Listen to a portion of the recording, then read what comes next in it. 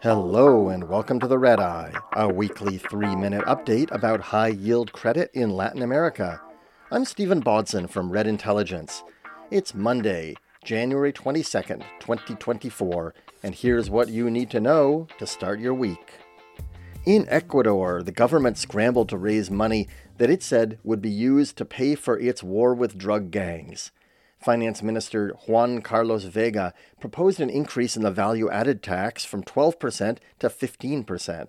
He said it would help the country access multilateral funding. The tax hike would raise as much as $1.3 billion a year. The National Assembly has 30 days to decide on that bill. The Brazilian airline Gol is talking with bondholders about restructuring its debt. Its total debts add up to $4 billion, which is 4 times the company's EBITDA.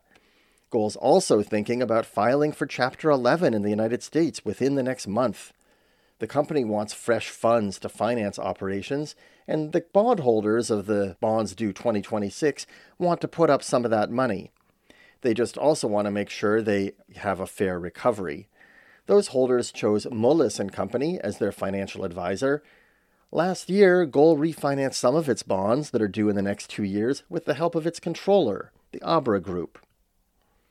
In Panama, mining company Minera Panama presented an initial closure plan for the $11 billion copper mine that the country shut down in December.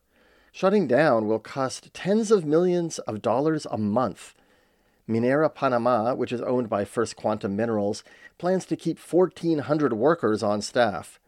The company needs to manage more than 120,000 tons of copper concentrate that are stored at the site. It will also implement mitigation measures based on a social and environmental impact study. In Chile, creditors of the salmon farmer Nova Austral finally approved a plan of reorganization.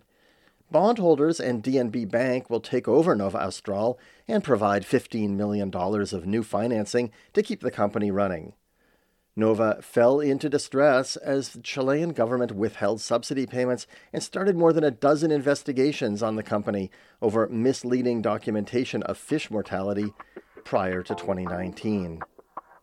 Thanks for listening to The Red Eye. Please subscribe and leave a review wherever you listen. For all the latest news on emerging markets debt, check out Red Intelligence at reddintelligence.com.